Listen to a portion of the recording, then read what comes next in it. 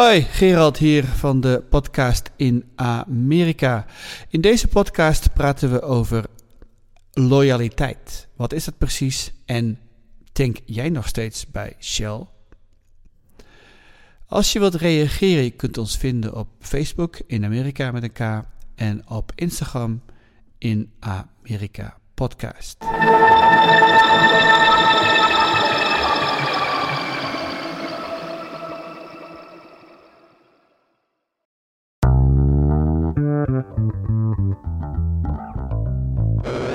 Aflevering 91 van de podcast in Amerika. Vanavond met Faye. Ja, ik zit in Miami. Hallo allemaal. In Miami en Paul. Ik woon in Newport, Vermont. 5 mijl van de Canadese grens verwijderd. Ja, mijn naam is Gerald van Wilgen. En ik zit, als het goed is, zo precies tussen jullie in. Als ik het goed heb uitgerekend. Ongeveer. De onschuld in het midden. Give or take. Ja, jullie zitten echt allebei aan het uiterste van Route 1, als het goed is, toch? Ja, ik zit aan de kust, helemaal aan het tip. Ja, nou ja, je kunt nog een uurtje rijden voordat je echt aan het eind zit. Maar zit Route 1, komt u bij jou langs? Route 1? US 1, die toch? Die begint helemaal in Maine, maar die buigt af richting New Hampshire en Vermont. Maar ik weet niet of die helemaal bij jullie reikt. Maar je kunt inderdaad helemaal van het noorden van Maine tot aan Florida via Route 1 het land doorreizen. Okay. Ja, ik rij geen auto, dus ik let er niet op. Maar het zou best kunnen. Goed, laten we beginnen met het goede nieuws van deze week. Ja, nou, over autorijden gesproken. Ik heb een heel leuk nieuwtje. Hier in Amerika kun je een nummerbord bestellen op maat. Hè. Ze noemen dat een vanity plate. En het eerste nummerbord op maat dat ik kreeg voor mijn verjaardag, dat had Dutch VO erop staan. Dat staat voor Dutch Voiceover. En daar kreeg ik altijd hele leuke reacties op. Want mensen weten wel wat Dutch is, maar niet wat VO was. Ik moest ook uitleggen aan de mensen die dat gingen maken voor mij, of het ook iets was. Hè, want je kan natuurlijk niet iets erop zetten dat het obscene is of een rare betekenis heeft. Dus je moet het wel even door de autoriteiten laten goedkeuren. En dit keer, dat was in Pennsylvania, Dutch VO. En nu zijn we naar Vermont verhuisd. En nu hebben we het nummerbord thuis, THUIS. Ah. Ja, want omdat dit ons nieuwe thuis is. En de auto brengt ons altijd thuis. En we hebben de eerste reacties al binnen. Mensen hebben geen idee. Mijn vrouw, die is een fluitist. En die had vroeger ook zo'n nummerbord. En een van de bekendste stukken voor fluit is Syrinx van Claude Debussy. Hè. De solo-fluit begint heel mooi, heel meditatief, Syrinx. Dus zij had een nummerbord met Syrinx erop. En ik was een keer aan het tanken. En iemand kwam op mij af en zei, "Are you guys psychologists?" Ik zei, "Hoezo, psychologen?" "Well, look at your license plate. It says shrinks." Maar even, Paul, hoe spreek je thuis uit in het Engels? ik zeg gewoon het maar op het Nederlands. Hoor. Ik weet niet. Dat begrijp ik. Maar hoe zeggen Amerikanen het? Ja. Toys, maybe. Toys. Ja, het is heel merkwaardig voor hen. Ze hebben geen idee wat het is. Het zou een science fiction planeet kunnen zijn in een science fiction verhaal. Ja. Dus dat is mijn goede nieuws. We rijden nu met een auto die zegt thuis. Hartstikke leuk. Thuis, ja. Dus Faye, wat is jouw goede nieuws? Nou, mijn goede nieuws was, en ik weet niet of het echt heel leuk is, maar ik heb 5 jaar geleden een boom geplant in mijn achtertuin. En, nou, daar heb ik al 5 jaar op zitten wachten. Dat is een Royal Poinciana. En ik weet niet of jullie die kennen, maar die bloeien altijd zo mooi rood. Een poinsettia? Helemaal rood. Nee, niet een poinsettia. Royal Poinciana. En, en ik maar wachten. En alsmaar wilde die niet bloeien. En toen hebben mijn buren eindelijk een oak tree omgekapt. En toen kreeg hij eindelijk genoeg zon. En nou is die aan het bloeien voor het eerst in 5 jaar. Oh, ik ben heel lang op zitten wachten, ja. Stuur even een foto. Ja, zal ik doen. Leuk. Zal ik doen. En jij? Ik had gisteren wel een grappig iets. Hoe zou ik het zeggen?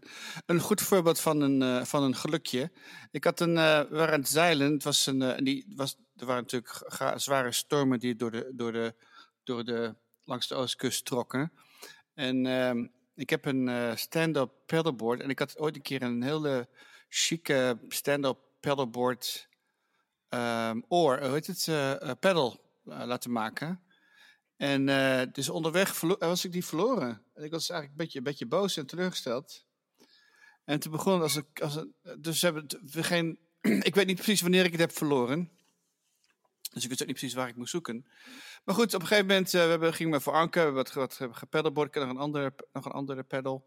En wat geluncht en noem maar op. En toen begon het een beetje te spoken. En toen begon echt keihard te waaien. En toen hebben we maar het anker opgetild en zijn we terug gaan varen. En onderweg zie ik dus diezelfde roeispaan in het water drijven.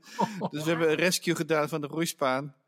En toen maakte iemand als een opmerking over van... Ja, je hebt wel je geluk opgebruikt vandaag. Ja. En toen bleek dus de volgende dag moest ik de boot uit het water halen. Vanwege onderhoud. En het blijkt dus dat ik de hele bodem opnieuw moet laten doen. Oh jee, ja. Oei. Ja, Niet dan leuk. gaat mijn vakantiegeld. Maar goed. Over drijven gesproken.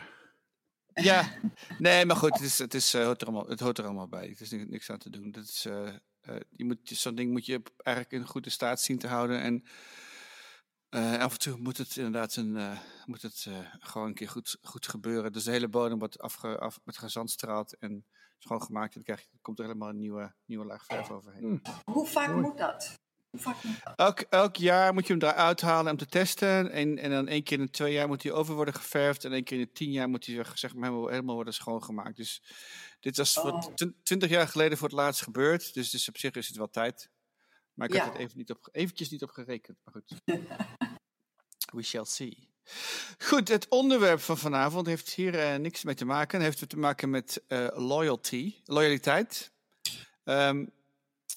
Het is een beetje een dom voorbeeld, maar dat schoot me laatst binnen. Het ging over onze tussen aanhalingstekens multinational Shell. En ik kan me herinneren dat ikzelf, maar ook zeg maar, heel veel andere Nederlanders altijd bewust bij Shell gingen tanken uit loyaliteit. Zo van, weet je wel, Nederlands bedrijf, moet je steunen.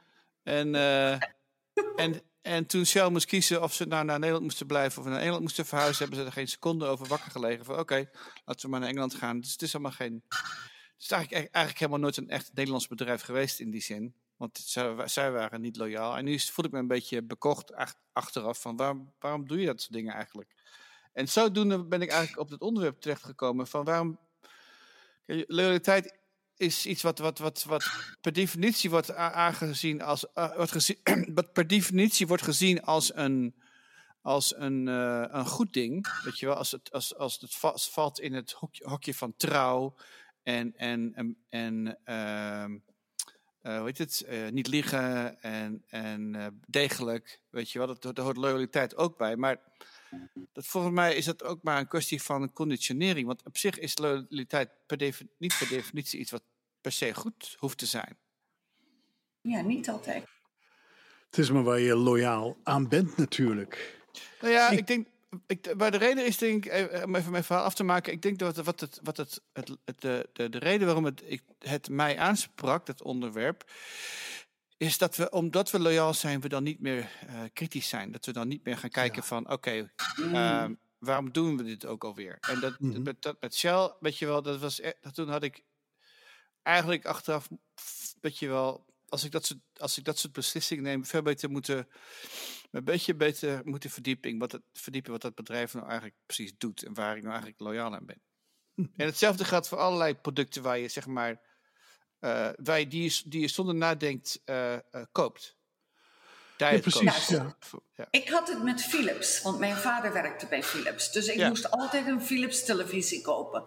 Dat moest gewoon. Want die hadden mijn studie betaald. En vroeger deden bedrijven dat nog. je studiebeurs geven. Dus ik heb een Philips studiebeurs gehad en daarom ben ik mijn leven lang loyaal geweest. Ik heb nu nog steeds een Philips televisie. Oh ja?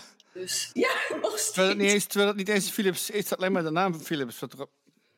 Ja, waarschijnlijk. Ja. Philips Magnavox, geloof ik. En dan heb je ook nog Philips Norelco van de scheerapparaten. Maar bij mij staat er Philips op de televisie. Ja. Maar ze hebben de gebruiksrechten van die naam hebben ze verkocht. Ja. Dus Philips maakt helemaal geen huishoudelektronica meer. Ook geen gloeilampen meer. Nee. Dat is allemaal medische apparatuur waar ze zich op richten. Alleen maar medische apparatuur. Ja, dat. En ze hebben zich maar ook ASM, of weet je wel, die chipfabrikant in Nederland. Ja. Dat is ook een groot deel van Philips. Die hebben daar...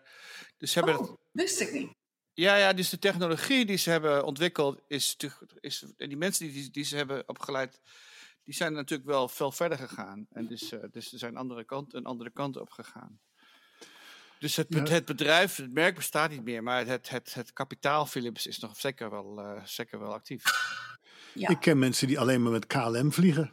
Dat doen ze om Holland trouw te blijven. Het is natuurlijk een merk drijft op de associaties die we ermee hebben. Als je een positieve associatie hebt met een bepaald merk, dan ben je sneller geneigd om dat te kopen. Want dat geeft je een goed gevoel. Je koopt niet alleen het product, je koopt voornamelijk wat het product doet en wat het voor gevoel geeft. En wat is een voorbeeld, Paul? Wat voor merk koop jij altijd? Nou, toen ik dus een e-bike ging kopen, was ik heel blij dat ik een Batavus kon vinden hier in de Amerikaanse fietsenwinkel. Ja, was ik echt ontzettend van. Want vroeger ben ik opgegroeid met Pietje Pelle en een Gazelle. Nee, een Gazelle, sorry. Ik zeg Batavus, want mijn oom was directeur van Batavus, maar die heb je niet meer. Ik geloof niet dat Batavus nog bestaat, maar Gazelle. Ik heb dus een Gazelle e-bike gekocht. En toen mijn vrouw er eentje moest kopen, toen vond ze die van mij ook zo leuk, heeft ze er ook een gekocht. En ben ik ontzettend trots op dat ik gewoon met een Hollandse fiets door Amerika rijd. Ja, dat geeft mij een ontzettend goed gevoel. En toen was ik een weekje geleden in een zaak waar ze dus allerlei landbouwartikelen en wat is het, een soort tuinmarkt was ik. En dan zag ik De Wit. En dat was een Hollands bedrijf dat hele mooie tuinartikelen zoals schoffels en harken maakt. Made in Holland stond erop. En dan gaat mijn hart toch wel een beetje sneller kloppen. Dan denk ik, zo'n klein landje als Holland. We stellen daar voor. Dat is wat anders. Dat is wat anders. Dat gaat over... daar hebben we het al eens een keertje eerder over gehad. Over trots. Ja. Maar dat is iets anders. Loyaliteit vind ik iets anders. Omdat het waar het dan om gaat is van dat je dus eigenlijk niet in jouw geval een fiets koopt. En dat je die alleen maar koopt omdat er Gazelle op staat. En dat je niet meer gaat kijken of het wel eigenlijk wel een goede fiets is. Want misschien komt die Gazelle gewoon wel uit China. Ik ben wel uren en dagen soms aan het vergelijken en kijken wat de beste geteste fiets is en dergelijke. Het moet wel goed zijn. Het is niet zo dat ik zeg van made in Holland, dat maakt me trotser, maakt me loyaal aan mijn vaderland. En nu moet ik ook per se iets Hollands kopen. Het moet echt goed zijn, maar het moet me ook een warm gevoel van binnen geven. En voor mij, als ik dat toch zie dan denk ik, als ik nou iets koop uit Holland, dan is het aan de ene kant een gevoel van trots, maar ook aan de andere kant van ik steun mijn oude landje. Hè? Ik geef de Nederlandse economie een boost door mijn aanschaf hier in Amerika. Dat geeft me toch wel het goed gevoel van loyaliteit hoor. Ik ben echt trouw aan een stukje Nederland nog, wat ik met me meedraag. We hadden ook een Nederlandse winkel bij ons in de buurt toen we nog in Pennsylvania woonden. Die heette een Touch of Dutch. En waar was die? En die was in Belvedere, New Jersey. En als je naar YouTube gaat... Ja, die is nog steeds volgens mij. Dan zie je... de mensen die hem drijven, tenminste die zijn overleden. Oh. Okay. En het was een echtpaar. Hij was hartstikke doof. En zij praatte heel hard. om maar zich verstaanbaar te maken naar een man toe. Maar een heel lief echtpaar dat vroeger uit Utrecht kwam. En ik kwam ook uit Utrecht, dus we konden ook heel goed met elkaar vinden. En wat hadden ze daar? Ze hadden daar King pepermunt. En ik ben een gereformeerde jongen. En altijd voor de preek begon, deelde iedereen elkaar King pepermunt aan. En voor mij was het aan de ene kant trots, maar het ook loyaliteit. Want King zat in Heerenveen. Ik ben ook een Fries, dus ik ben ook trouw aan alles wat Fries is. Dus alles komt samen. En Ik had natuurlijk ook honderden andere soorten van pepermunt kunnen kopen. Maar het was King en Wilhelmina pepermunt. En ik blijf die Nederlandse merken nog steeds trouw. En als ik naar de Hollandse winkel ga, dan bestel ik ook uit loyaliteit gewoon Douwe Egberts. Dat doe ik gewoon. Ja, dat voel ik me toch echt een stukje Nederland, kan ik dan weer naar Amerika brengen. Want wat je dan meer mist, vind ik, als je hier langer weg bent uit Holland, is toch de smaken en de geuren. De dingen die je hier niet krijgt, de koffie smaakt toch anders. Of als ik gevulde koek koop of zoiets dergelijks, heel normaal in Holland of Hollandse kaas, dan voel ik mij toch loyaal aan mijn land en investeer ik in de Nederlandse economie. Faye, wat definieer je loyaliteit? Ja, ik dacht toen je het over loyaliteit had ik niet in de gaten dat je het zou hebben over producten. Weet je wel, loyaliteit aan mensen, hè? Kan natuurlijk Dat kan ook, ja. Ja, en loyaliteit aan mensen is wat lastiger soms. Want je hebt vaak niet door of het echt wederzijdig is.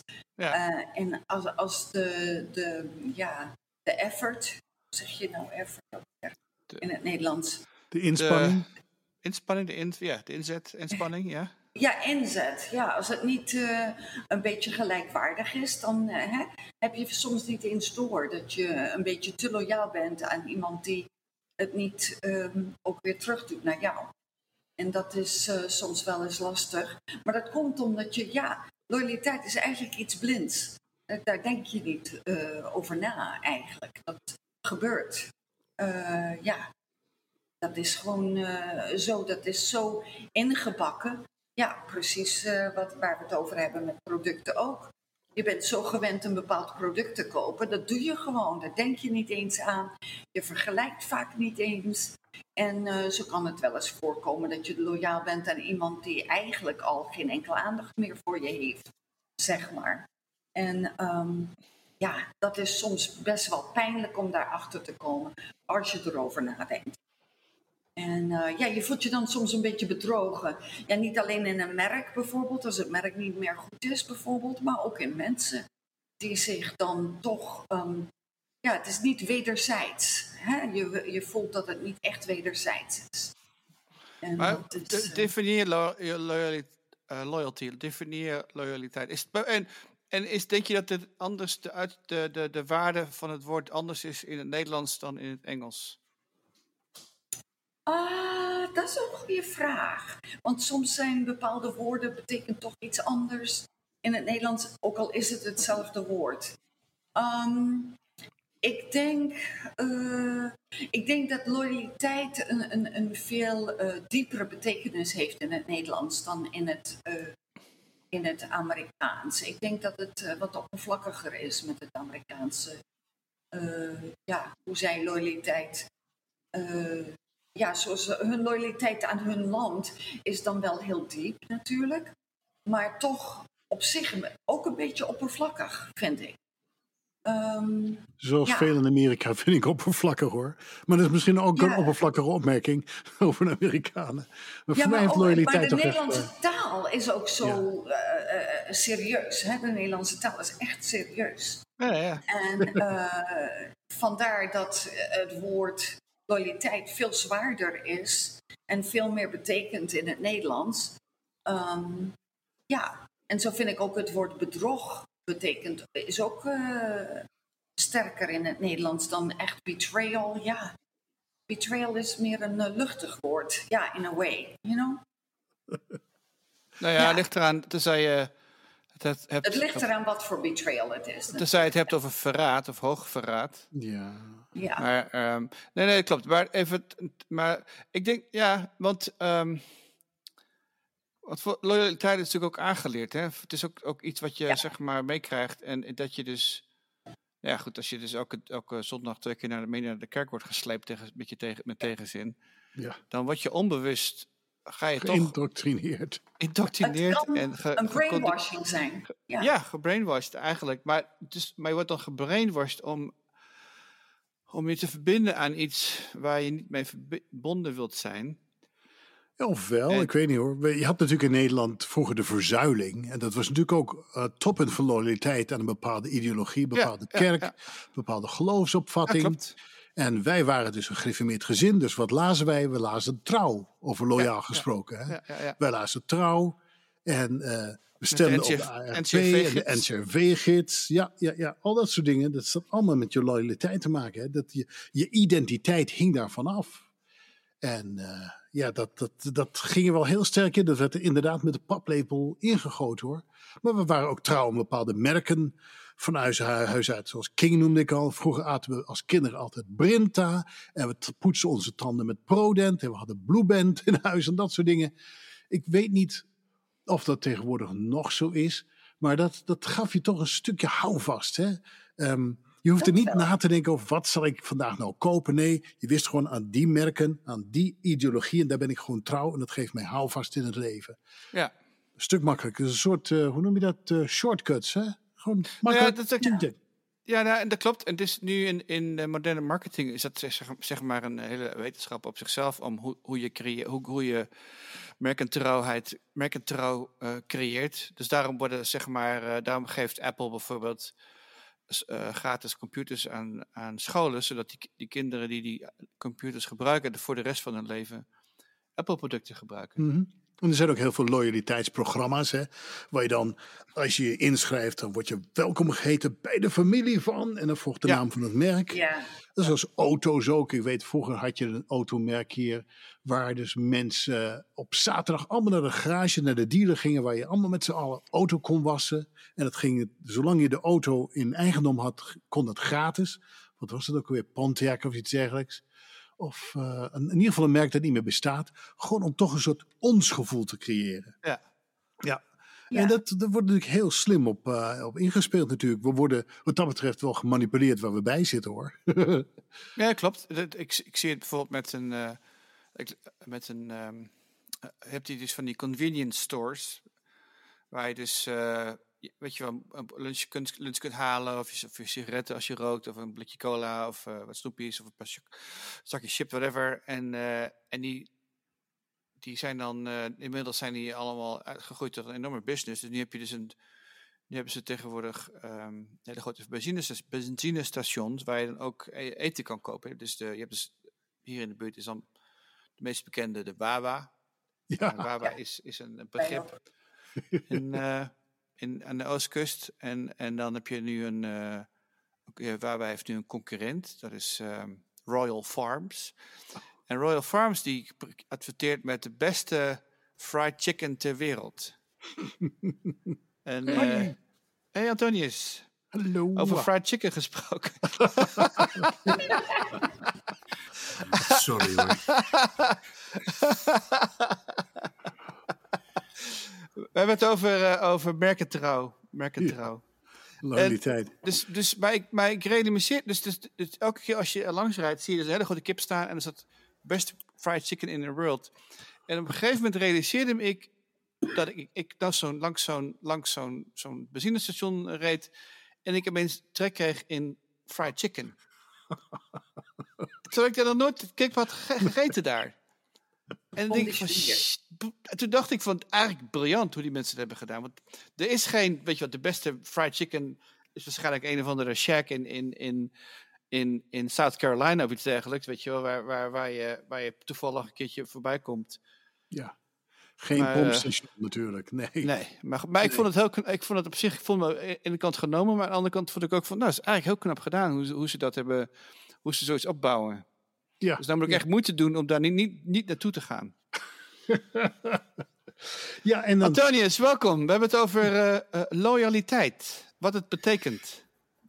Nou, dat betekent dus dat je, ondanks dat je te laat bent voor de podcast begin, dat je toch loyaal wilt zijn. En dat je dus toch wilt zeggen van, jongens, ik ben te laat. En dat komt gewoon omdat er gewoon een aantal activiteiten moesten plaatsvinden. Maar loyaliteit is iets wat wel voor mij persoonlijk wel belangrijk is. Niet alleen in mijn privé, maar ook in mijn zakelijk leven. Ik denk dat loyaliteit mij heeft gebracht waar ik ook nu ben. En ik zie ook het grote verschil van loyaliteit in Nederland. En in de tijd dat ik in Nederland heb gewoond natuurlijk. En dat is nog steeds het grootste deel van mijn leven. Maar de afgelopen 12 jaar zie ik ook wel wat loyaliteit hier in Amerika betekent. En daar zitten wel heel veel zijn een aantal verschillen te benoemen. En daarbij zeg ik ook voor mezelf, heb ik mezelf ook op de proef moeten stellen. Wat het betekent. Wat betekent nou die loyaliteit? Want vanuit Nederland ben ik opgegroeid toch met consensus. Met het geven en nemen cultuur. En dan kun je zeggen, ja, dat kennen we hier in Amerika ook wel. Maar het is hier toch wel wat meer gericht naar of het geven of het nemen. Dat zie ik vooral hier in Amerika. Het is of geven of nemen. Mm-hmm. En ik ben nog steeds een loyalist in de zin van bijvoorbeeld, als je ergens aan begint, dan maak je het ook af. En ook wat wij zelf dan noemen, moet dat even goed vertalen in het Nederlands. Ik zeg het toch maar gewoon even, gewoon heel, heel direct. Je pist niet in het hok waar je ook uit eet, om het zo maar te zeggen. En ik wil dat, wat ik daar wil mee zeggen is, loyaal zijn is hier ook tot een zekere grens. Want als je daar dan niet mee eens meer bent, of als je dat niet, dan moet je er gewoon ook mee stoppen. Dan is het ook gewoon over en uit en dan kom je er ook gewoon niet meer in. Ja. En dat merk ik wel, zeker in het New Yorkse shark bestaan van bedrijven.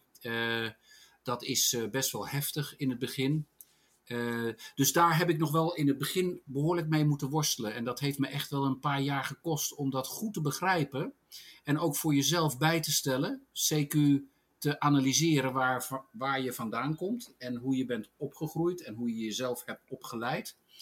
En tot het thema loyaliteit.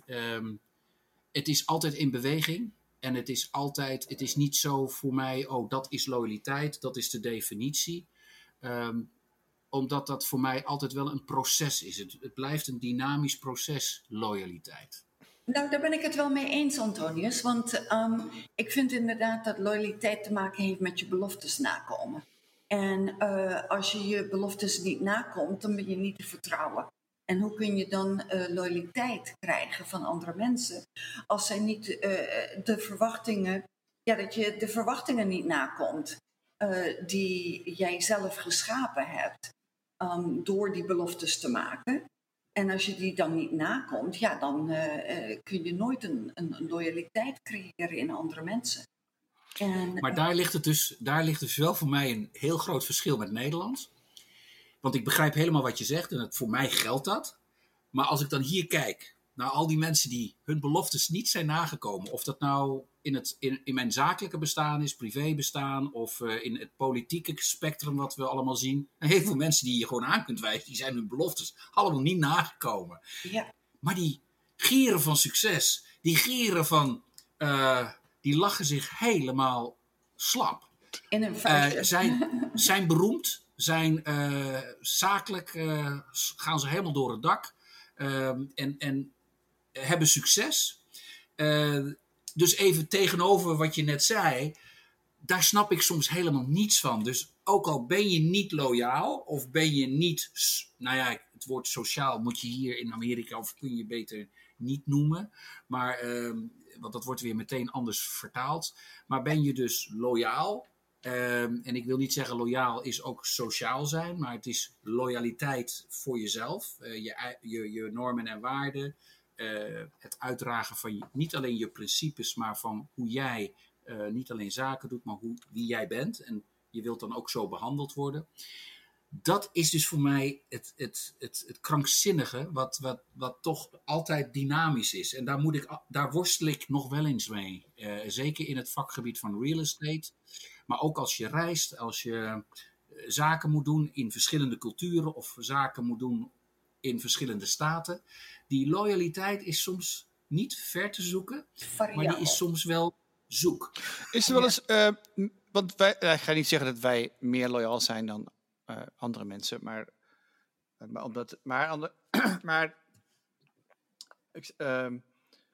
het is wel zo dat ik heb wel een paar keer gehad dat mijn loyaliteit is misbruikt.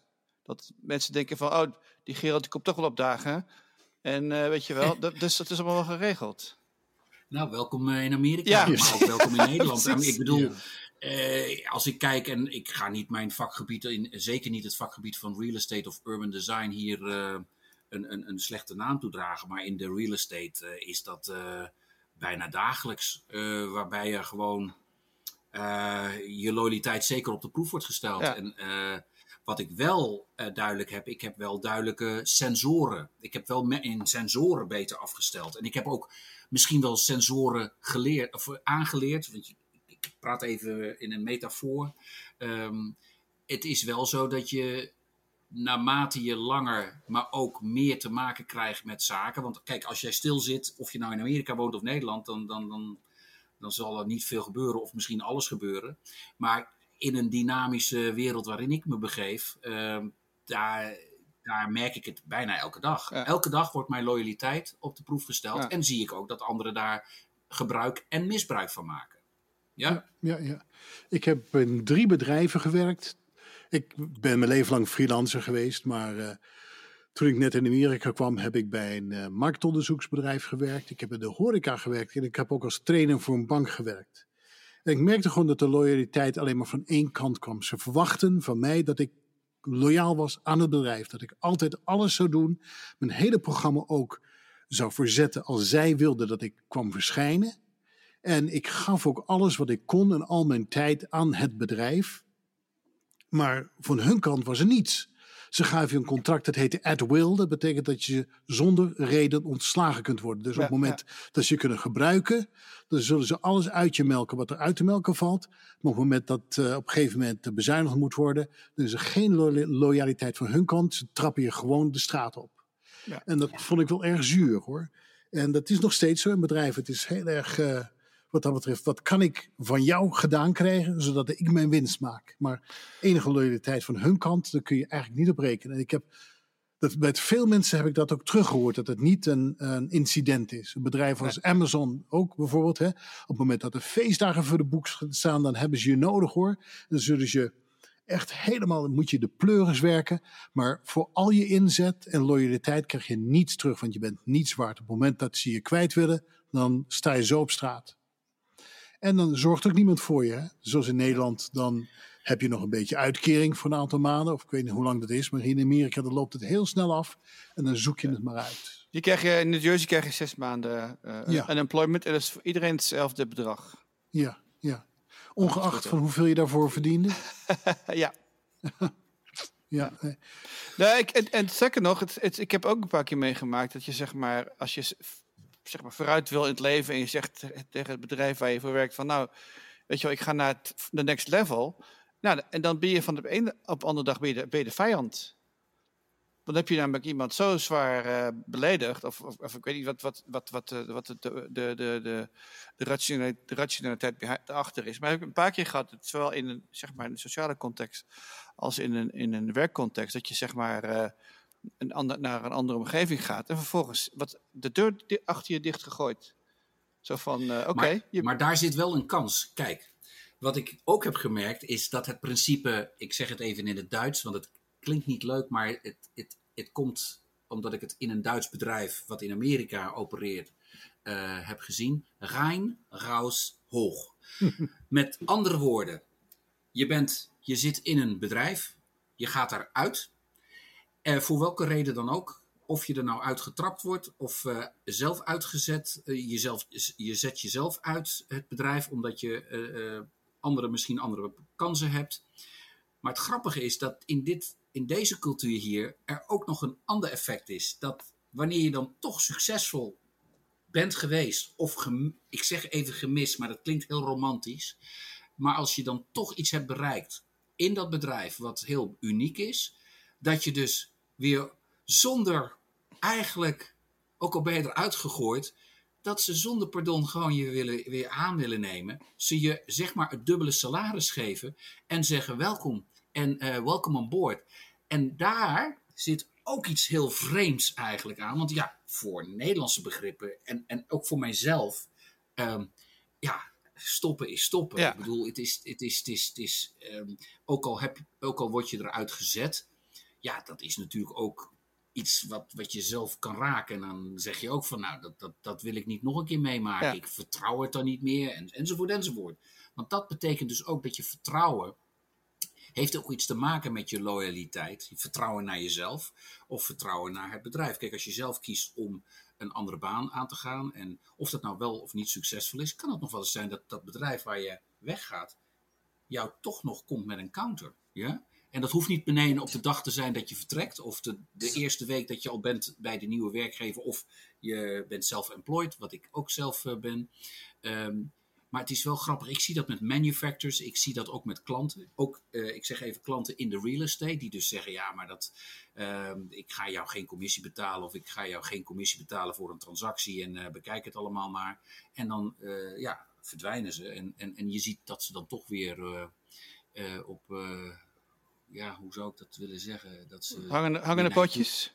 Ja, ik wil het niet hangende pootjes noemen. Want zo is het niet helemaal. Ze komen dan toch een beetje met een soort smoesje van, ja, ik had het niet helemaal goed begrepen. Ik heb het ook niet goed. En dan komt het omdat ze inmiddels alweer 6 ervaringen hebben gehad die dus vreselijk waren. Of meer vreselijk dan jouw ervaring. En dan toch weer terugkomen. En is dat dan loyaliteit? Nee, dat is gewoon, hoe zou ik het willen zeggen? Want daar kun je wel in... je kunt jezelf daar wel weer in de vingers mee snijden. Wat je soms denkt dat mensen terugkomen, of dat het allemaal weer pais en vree is, dat blijkt dus niet zo te zijn. Daar zit dan toch vaak iets achter van een zakelijk belang, of een fout die ze op een andere manier willen goedmaken, zeg maar. Ja, maar de waarde van loyaliteit wordt hier ook volgens mij echt in geld uitgedrukt. Als jij zegt, als jij dus een aantal loyale klanten hebt, dan heeft dat een waarde. Terwijl in Nederland is het loyaliteit meer een hoe heet dat? Wat is het woord? Waarde? Een waarde? Waarde. Een intrinsieke waarde? Ja. Een value. Value. Nee, ik zoek eigenlijk meer een soort van... Monetary, maar niet... Nee, maar het heeft... wat ik ook eerder zei, de kerk zit erbij. Er zit een soort van religieuze dimensie aan. Van loyaliteit is... Er zit een... Wat jij net zei over reciprociteit. Over dat je, zeg maar, als je in een relatie bent met iemand, en je bent loyaal aan die persoon, maar dat gaat maar één kant op, dan heb je geen gevoel van reciprociteit. Maar in vele gevallen, zoals bijvoorbeeld dat eerdere voorbeeld van Shell, dan ben je loyaal aan een bedrijf omdat het Nederlands is, maar je krijgt er niks voor terug. Maar dus er zit dus een waarde in het loyaal zijn aan een denominatie of aan een politieke partij of aan een omroep of aan een bepaalde artiest. Weet je wel, je bent loyaal of een voetbalclub. En er zit dus ik ben een loyaal fan van Feyenoord, laat ik het zo zeggen. Ik krijg er niks voor terug, maar ik ben het toch. En dus er zit dus een... weet je wel, sense of belonging. Sense of belonging. Nou ja, dat is meer als je, zeg maar, echt actief bent. Maar ik ben ooit wel naar een paar Feyenoord-wedstrijden gegaan. Ik ben niet echt een hardcore fan, maar het is wel iets wat naar mijn hart ligt, omdat je daar mee bent groot geworden. Maar je bent loyaal, maar er zit dus dat is vandaar dat het woord is... Maar even dat ik het woord even kwijt ben. Maar er zit dus een dimensie aan die verder gaat dan alleen maar dus de waarde. Zoals in Amerika wordt dat gevoel wordt dan weer gebruikt om klanten te werven, om klanten te binden. En er worden studies gedaan om uit te zoeken hoe je dat op de beste manier kan doen. Terwijl loyaliteit aan een persoon of aan een organisatie of aan een idee is iets wat zeg maar je doet alleen maar voor jezelf uiteindelijk. Is dat? Ik denk dat het te maken heeft. Ja, ik denk dat het wel ook te maken heeft wat Gerald, wat je zegt, is dat er is natuurlijk een groot verschil binnen de cultuur hier in Amerika in het algemeen, ook in een werkcultuur. Bijvoorbeeld, ik denk heel even de tijd dat ik voor een werkgever heb gewerkt. Kijk, hier word je betaald om de 2 weken. Bi-monthly. Ja? En het feit dat je elke keer een check krijgt, elke 2 weken. Dat is heel slim namelijk. Omdat je dus elke 2 weken zie je een waardering van je, zeg maar, werkzaamheden of je prestatie of je revenues. En dan heb je ook nog, zeker in de financiële wereld en ook, een aantal andere bedrijven, waar je dan op jaarbasis, waar we in Nederland allemaal hunkeren naar de vakantiebijslag of het vakantiegeld. Ja. Hier in Amerika heb je het over bonussen, want vakantiegeld, dat kennen ze hier helemaal niet. Tenminste, niet voor zover ik... Kunnen ze volgens mij helemaal nergens ter wereld. Nee, dat kennen ze nergens, vakantiegeld, als je dat eens moet uitleggen. En dan is het zoiets van, dus je bent ook heel loyaal dus. Hè? Want elke 2 weken hier, als je dus in loondienst bent, even in het algemeen gesproken, is er een soort bekroning of een reflectie van datgene wat je doet. Ja. En een beloning. En dan is het minder, laat ik het zo zeggen, als je dat hebt elke maand, of in sommige beroepen, zoals ook in real estate, als je mazzel hebt, elke 3 maanden of elke 4 maanden, dat er iets mag verschijnen. Hè? En dat zijn dan misschien wel wat grotere bedragen, maar dat wil dus ook zeggen dat je dus dan ook daarna in dat hele proces van die 3 maanden, dat kun je dus niet verzaken. Want anders word je gewoon niet betaald. Ja. Dus die loyaliteit die je dan toch probeert vast te houden, en dat is het punt wat ik ook wil maken, is dat tijd en cultuur en omstandigheden een hele belangrijke rol ook spelen in die loyaliteit. Ja. Want als er in die 3 maanden iets gaat gebeuren, terwijl je dus weet van bij projecten of bij bepaalde processen, zul je het resultaat pas zien over zeg maar 3 tot 6 maanden. En dat is in real estate heel, zeg maar, normaal. En daar zie je dus ook dat je daar ook wel iets, ik zeg niet anders omgaat met die loyaliteit, maar dat je iets meer slikt en stikt en dat je daar toch probeert toch niet tot een conflict of tot een met jezelf ook te komen. Is dat een beetje duidelijk? Want ik wil dat tijdsaspect ook inbrengen. Ik denk dat ik weet wat je bedoelt. Het geeft wel een beetje een structuur aan je leven. En ik vind ook dat het helpt dat je niet alsmaar beslissingen moet nemen. Dus het maakt het wel wat eenvoudiger als je gewoon afgaat op loyaliteit. Dan hoef je niet alsmaar weer opnieuw beslissingen te nemen. Dus het geeft toch wat meer vastigheid en structuur aan je leven. Ja, tegelijkertijd neemt het aantal freelancers, ZZP'ers, natuurlijk elk jaar toe. Hè? Ik ben er zelf een. En dat betekent dat er dus geen enkele loyaliteit over is. Er zijn geen vaste banen te krijgen bijna meer. We gaan naar wat ze hier noemen de gig economy. Je gaat van projectje naar projectje naar projectje. En als het af is, dan mag je maar hopen dat er weer iets nieuws komt. Zo werk ik ook. Als ik 1 freelance project als voice-over heb gedaan, dan is het helemaal niet gezegd dat de klant daarmee weer terugkomt, hoor. Het zou mooi zijn, maar het gebeurt bijna niet. Je wordt gebruikt en dan weer uitgespuugd. Gebruikt, weer uitgespuugd. Maar ben je loyaal aan bepaalde klanten? Ikzelf? Ben je, zeg maar, voel je meer loyaliteit? Of is het voor ik weet niet of je het een gevoel mag noemen, maar heb je, zeg maar, bepaalde klanten die zeg maar, waarvoor je door het vuur gaat en andere waarvan je denkt van... Nee, heb ik niet, hoor. Omdat ze ook weinig met mij hebben, denk ik. Er zijn een paar klanten die ik al heel lang heb. En daar ken ik wat mensen van, omdat ik daar vaker mee gewerkt heb. Maar ook het verloop binnen die klant is zo snel. Dan denk je dat je een relatie hebt opgebouwd met iemand. En voor je het weet heb je een 18-jarige aan de telefoon die een nieuwe positie bekleedt, maar veel goedkoper. Met wie je weer helemaal van vooraf aan moet beginnen. Dus een bedrijf heeft het ook niet, hoor. Maar ik ben ook zelden in mijn carrière een stem van iets geweest. Ik ben jarenlang een stem van Harley Davidson geweest.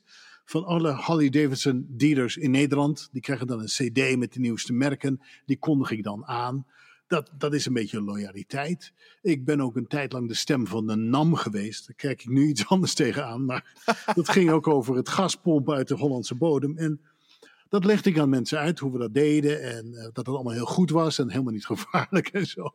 Daar ben ik dus jarenlang ook de stem van. Omdat mensen een bepaalde associatie ermee krijgen. En ze horen mij en dan denken ze, oh, dat is wel goed. Ik ben ook de stem die mensen begroet bij de Holland-Amerika-lijn. Als je aan boord stapt, dan hoor je mijn stem eruit. Ik leg uit waar de nooduitgang is en al dat soort dingen. Maar dat is maar zelden, hoor. Het gaat allemaal zo vluchtig van het een op het ander. En dat vind ik wel jammer aan de ene kant. Aan de andere kant is het wel heel afwisselend. Dat je niet weet vandaag wat je morgen gaat doen bijna. En het geeft mij ook veel mobiliteit. Als ik ergens niet naar mijn zin heb of iets aan een project werk waar ik denk, nou, ik ben blij dat het afgelopen is, dan hoef ik dat ook niet meer te doen. Dus het is ook wel makkelijk dat je ergens snel van afkomt. En het is jammer dat je geen vastigheid hebt en geen structuur in je leven hebt. Maar dat is het bestaan van de freelancer tegenwoordig. Wat prachtig voor je, Paul, omdat je dan ook je stem wellicht kunt gebruiken wanneer je dan ook zegt, ik zeg niet middelvinger omhoog, maar dat je dan zegt van ik stop ermee. Ik zou dat dan ook fantastisch verpakken met die stem naar die werkgever toe. Ik zie dat al helemaal voor me. Ja. Je brengt me wel op een idee. Dus dat is wel heel erg leuk eigenlijk. Het heeft wel een nadeel hoor. Stel dat ik nou jarenlang de stem van KLM was geweest. Dat ben ik helemaal niet hoor. Maar stel dat ik dat zou zijn geweest. Dan wil daarna geen luchtvaartmaatschappij mij meer inhuren. Want ik ben geassocieerd met dat merk. Ja. Dus ik ken collega's die zijn dan de stem van Toyota of van Subaru. En die zeggen dan bepaalde tagline. Subaru, love, Subaru, whatever.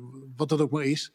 En die worden daardoor bekend. En dus als je hun stem hoort, associeer je dat met dat merk. En die hoeven van zijn lang zijn leven ook niet meer bij een ander automerk aan te kloppen.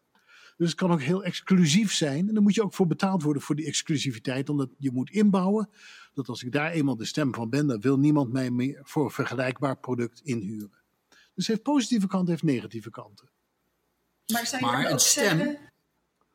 Ja, zou je ook zeggen dat er minder loyaliteit is tegenwoordig, nu dat we in die gig economy komen? Oh ja, je kunt makkelijk helemaal mensen zijn inwisselbaar.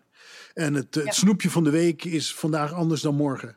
Je bent gewoon een soort, iets wat gewoon weggegooid kan worden. En tegenwoordig gaat het eigenlijk niet eens meer zo om de kwaliteit. Kijk, wat bij ons ook zo is dat we natuurlijk merken dat je vervangen kunt worden door een spraakcomputer, hè, door AI, synthetische spraak. Ze hebben maar 3 minuten van mijn gepraat nodig. En dat kun je gewoon op... Hebben ze jou niet meer nodig? Hebben ze mij niet meer nodig. Dat laat je in de computer en dan kom ik dan uit. En als je dan wil dat ik met een bepaalde emotie praat, dan is er een handige gast die zegt Paul angry, Paul in love, Paul excited. En dan klink ik kwaad, verliefd en opgewonden. Dus ja, mensen hoeven niet meer loyaal aan een persoon te zijn. Als je je stemmen kunnen pikken, en dat gebeurt al heel vaak hoor, dat je stem zonder je toestemming wordt gebruikt, dan kun je gemolken worden tot na je dood, bij wijze van spreken.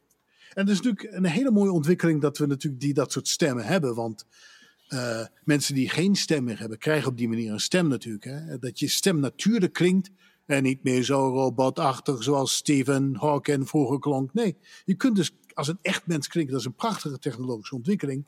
Maar voor mij is het ook de dood in de pot.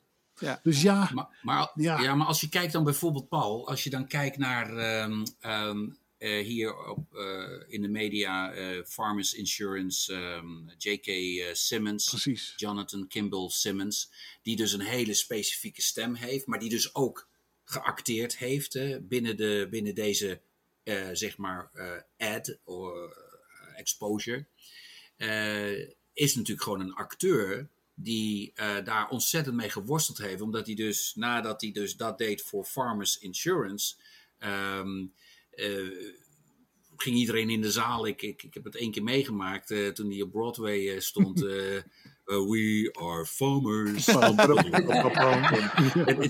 Nee, maar dat is wel een trauma eigenlijk. Want de man is een geweldige acteur. Die dus ook in heel wat films en tv-series en movies heeft gespeeld.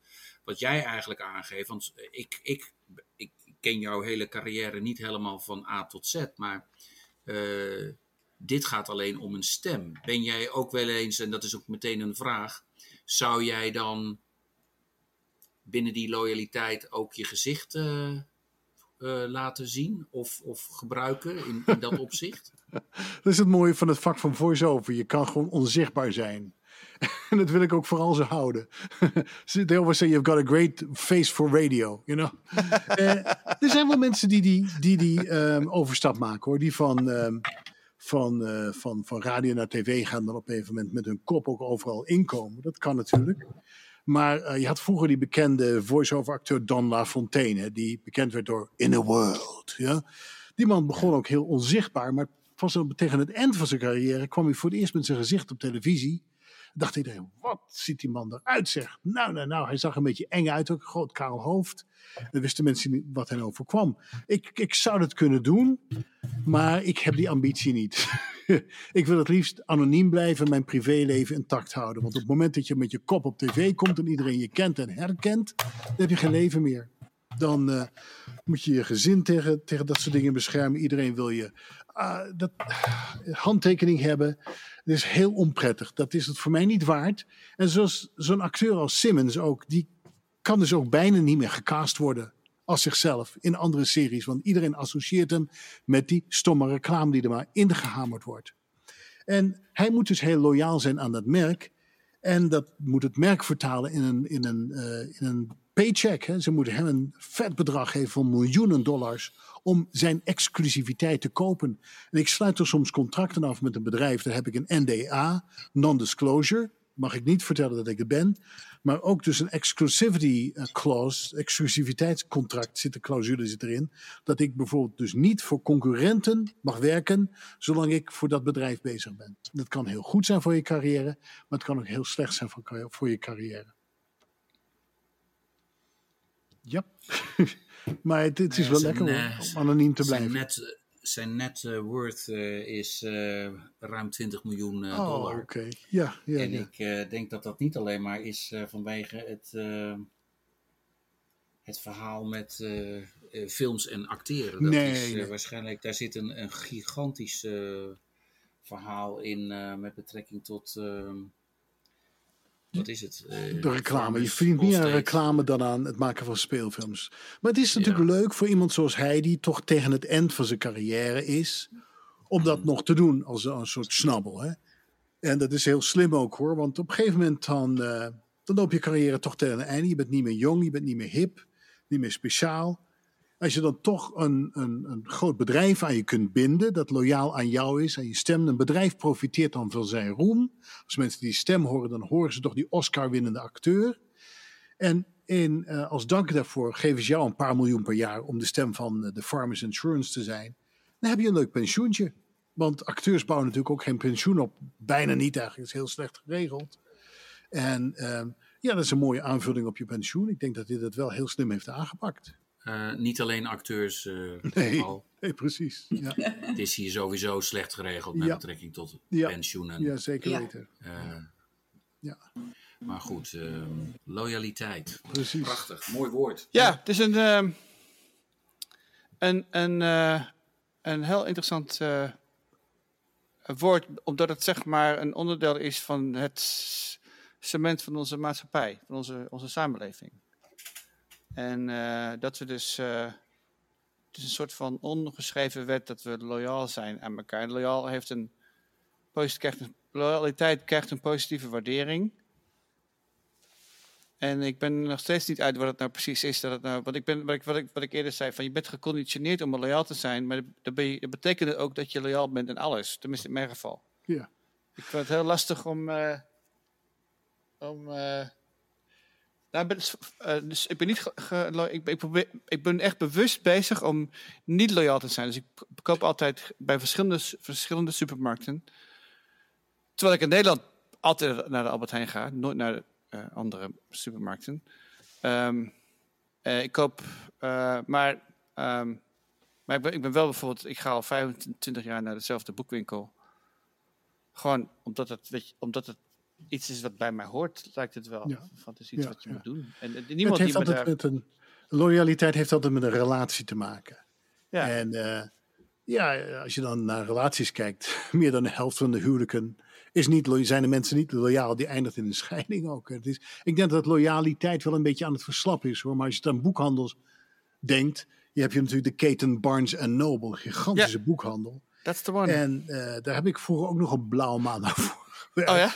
Ja, en die zorgt natuurlijk ook voor dat je dus lid kan worden van Barnes & Noble. En dan krijg je een pasje. En dan kun je dus, als je dat pasje gebruikt, ook 10 tot 15% korting krijgen op elke aanschaf. Dat is ook iets om mensen aan zich te binden natuurlijk. En ze proberen dat natuurlijk ook een beetje in te kleden om het een bepaalde sfeer te geven. Ja, er komt een coffeeshop in Barnes & Noble.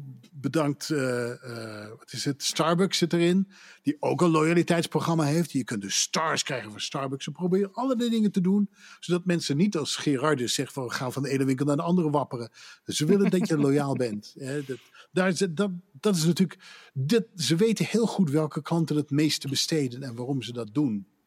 Maar heeft loyaliteit misschien ook te maken met vertrouwen? Vertrouw je een bepaald product? Maar blijf je dat dan altijd vertrouwen? Of denk je daar wel eens over na? Nou, dat was inderdaad het hele uitgangspunt van deze vraag. Van, als je loyaal bent, ben je dan ook kritiekloos? Ben je, zeg maar, is loyaliteit verblindend? Blinde loyaliteit, ja. Je neemt wat dingen voor lief. Vertrouwen. Ik denk dat je wel wat minder kritisch bent, omdat je toch per definitie al een goed gevoel hebt over dat merk. Bijvoorbeeld hier in Vermont half Vermont rijdt allemaal in een Subaru. Dat geeft mensen een soort outdoorsje gevoel. Hè? Je kunt dus stickers krijgen voor je Subaru. Ja. Je laat zien hoeveel lang je die auto al hebt. En het is natuurlijk allemaal, dat gevoel voor wij horen bij elkaar. Subaru. En hebben jullie ook allemaal fleece aan van LL Bean? Precies, LL Bean hoort erbij, al dat soort dingen. En je hebt natuurlijk Burton snowboards, die zijn hier ook uitgevonden. En iedereen heeft natuurlijk maple syrup en zo. Dat is allemaal het ons gevoel. En hoe meer je dat hebt, hoe meer je dingen kunt hebben. Als een bedrijf een keertje een scheve schaats... wat is het? Nee. Wat is de uitdrukking? Als een bedrijf een keer over de scheef gaat, dan accepteer je dat wat makkelijker, want dat vertrouwen is er nog wel. Tenzij natuurlijk iets heel ergs gebeurt. Bijvoorbeeld zoals Audi, die heeft natuurlijk de zaak ontzettend geflasht met katalysatoren. Die zeiden dat Audi's milieuvriendelijker waren dan dat ze waren. Dan loopt een bedrijf natuurlijk heel veel reputatieschade op. Maar als mensen loyaal zijn, dat is goed voor de reputatie van een bedrijf. Philips heeft natuurlijk een hele deuk gekregen doordat ze die apneuapparaten, dus hebben ze niet snel genoeg ingegrepen. Grote recall, alles moest terug. En nu wil niemand Philips apneuapparaten. En wordt natuurlijk ook heel snel van I'll sue you. Ik daag je voor het gerecht als je iets slechts doet en als mensen onder lijden, als je slechte producten op de markt brengt.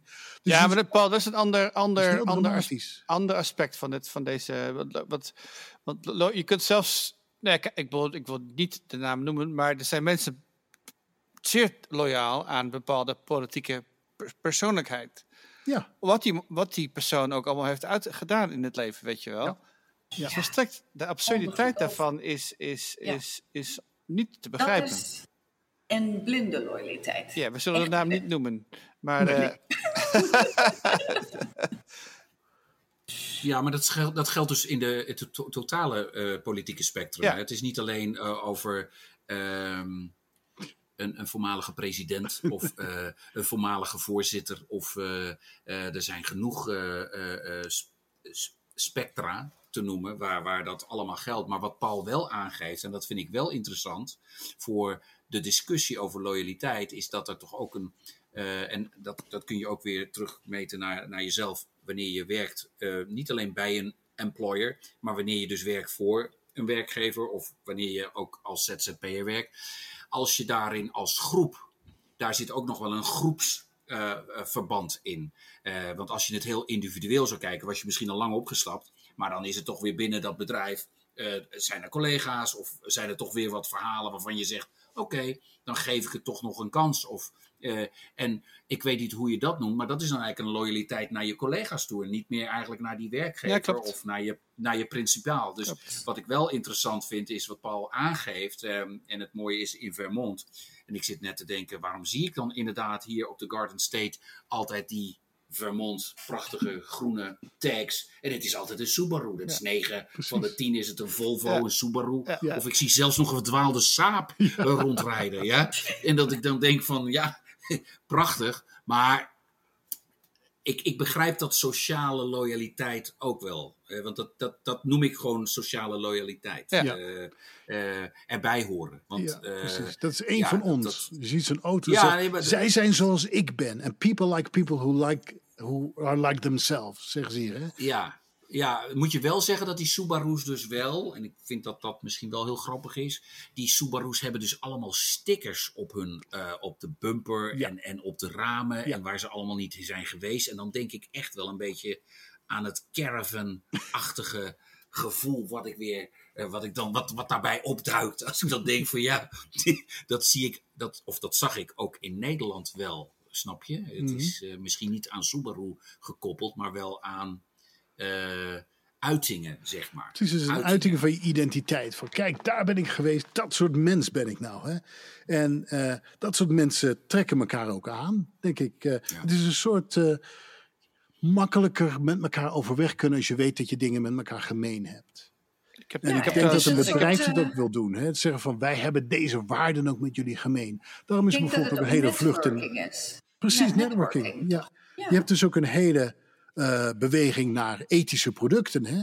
Er is ook een bepaald gedeelte van mensen die niet alleen maar kijkt naar wat een bedrijf, hoeveel winst een bedrijf maakt, maar hoe die winst tot stand komt. Of een bepaald product met dierproeven tot stand is gekomen of niet. Of mensen goed behandeld worden, of de natuur goed behandeld wordt. En daar probeer je ook loyaal naar te maken. Hè? Dus marktonderzoek is natuurlijk heel makkelijk geworden sinds sociale media. Want alles wat we op onze toetsenbord intypen gaat gelijk naar heel veel tunnels waar marktonderzoekers gebruik maken van wat we intoetsen. En we kunnen heel goed haarfijn aanvoelen wie we zijn, waar we voor staan en wat voor beslissingen we nemen. En op die manier kunnen ze hun marketing op ons aansturen, zodat wij producten voorgeschoteld krijgen op sociale media en via tv, die anderen niet krijgen, omdat wij in een bepaald hokje geplaatst worden. Ja, en dat is ook... Dus Gerald, Gerald, dat is mooi voor jou. Want kijk, ik weet dat je natuurlijk in New Jersey woont, maar ja, je bent gewoon Philly. Daar kom je eigenlijk wat minder nu vooruit.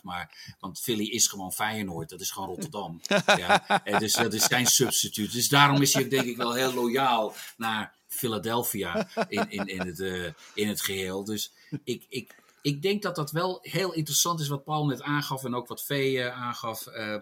Ik denk dat die loyaliteit dus heel veel armen heeft en heel veel tentakels heeft.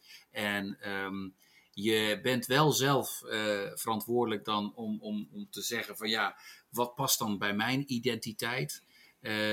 En wat kan loyaliteit ook wel weer jou brengen? Want loyaliteit kan ook iets brengen. Het kan ook een tactiek zijn om dus loyaal te zijn, terwijl misschien persoonlijk je daar misschien heel anders over denkt. En daar zit hier in Amerika volgens mij ook niet de gulden snede, maar daar moet je dus je balans ook in vinden. Tussen die persoonlijke loyaliteit of loyaliteit die misschien, dus niet egoïstisch of narcistisch, maar dat je door loyaal te zijn, je toch weer die volgende stap kunt maken.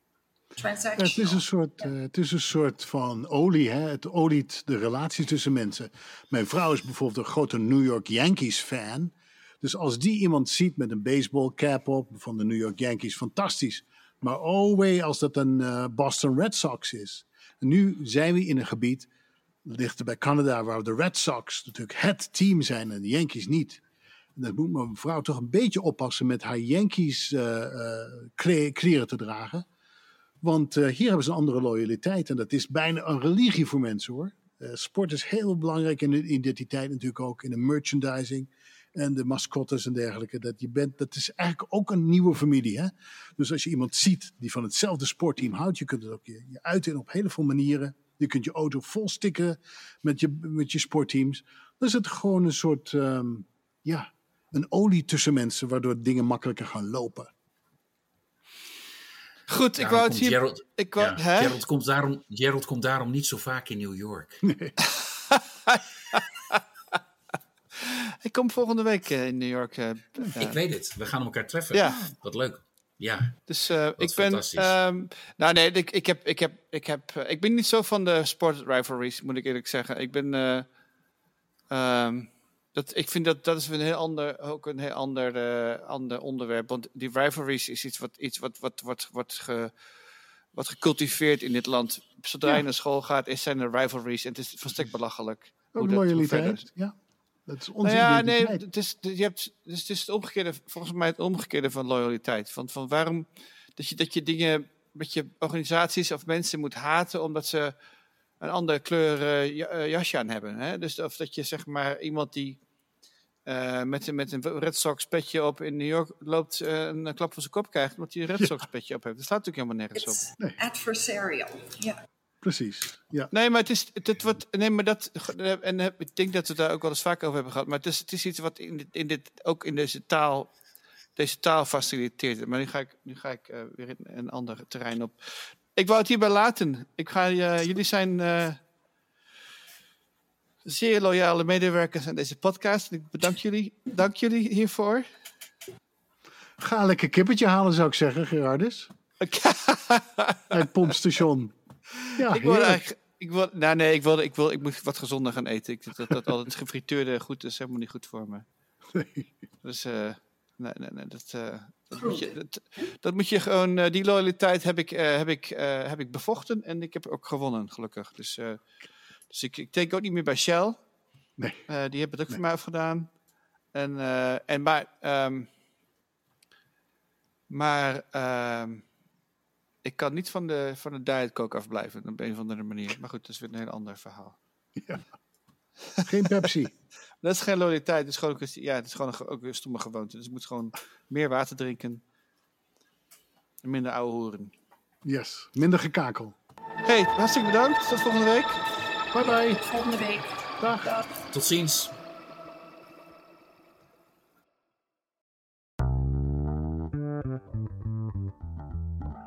Bedankt voor het luisteren naar onze podcast.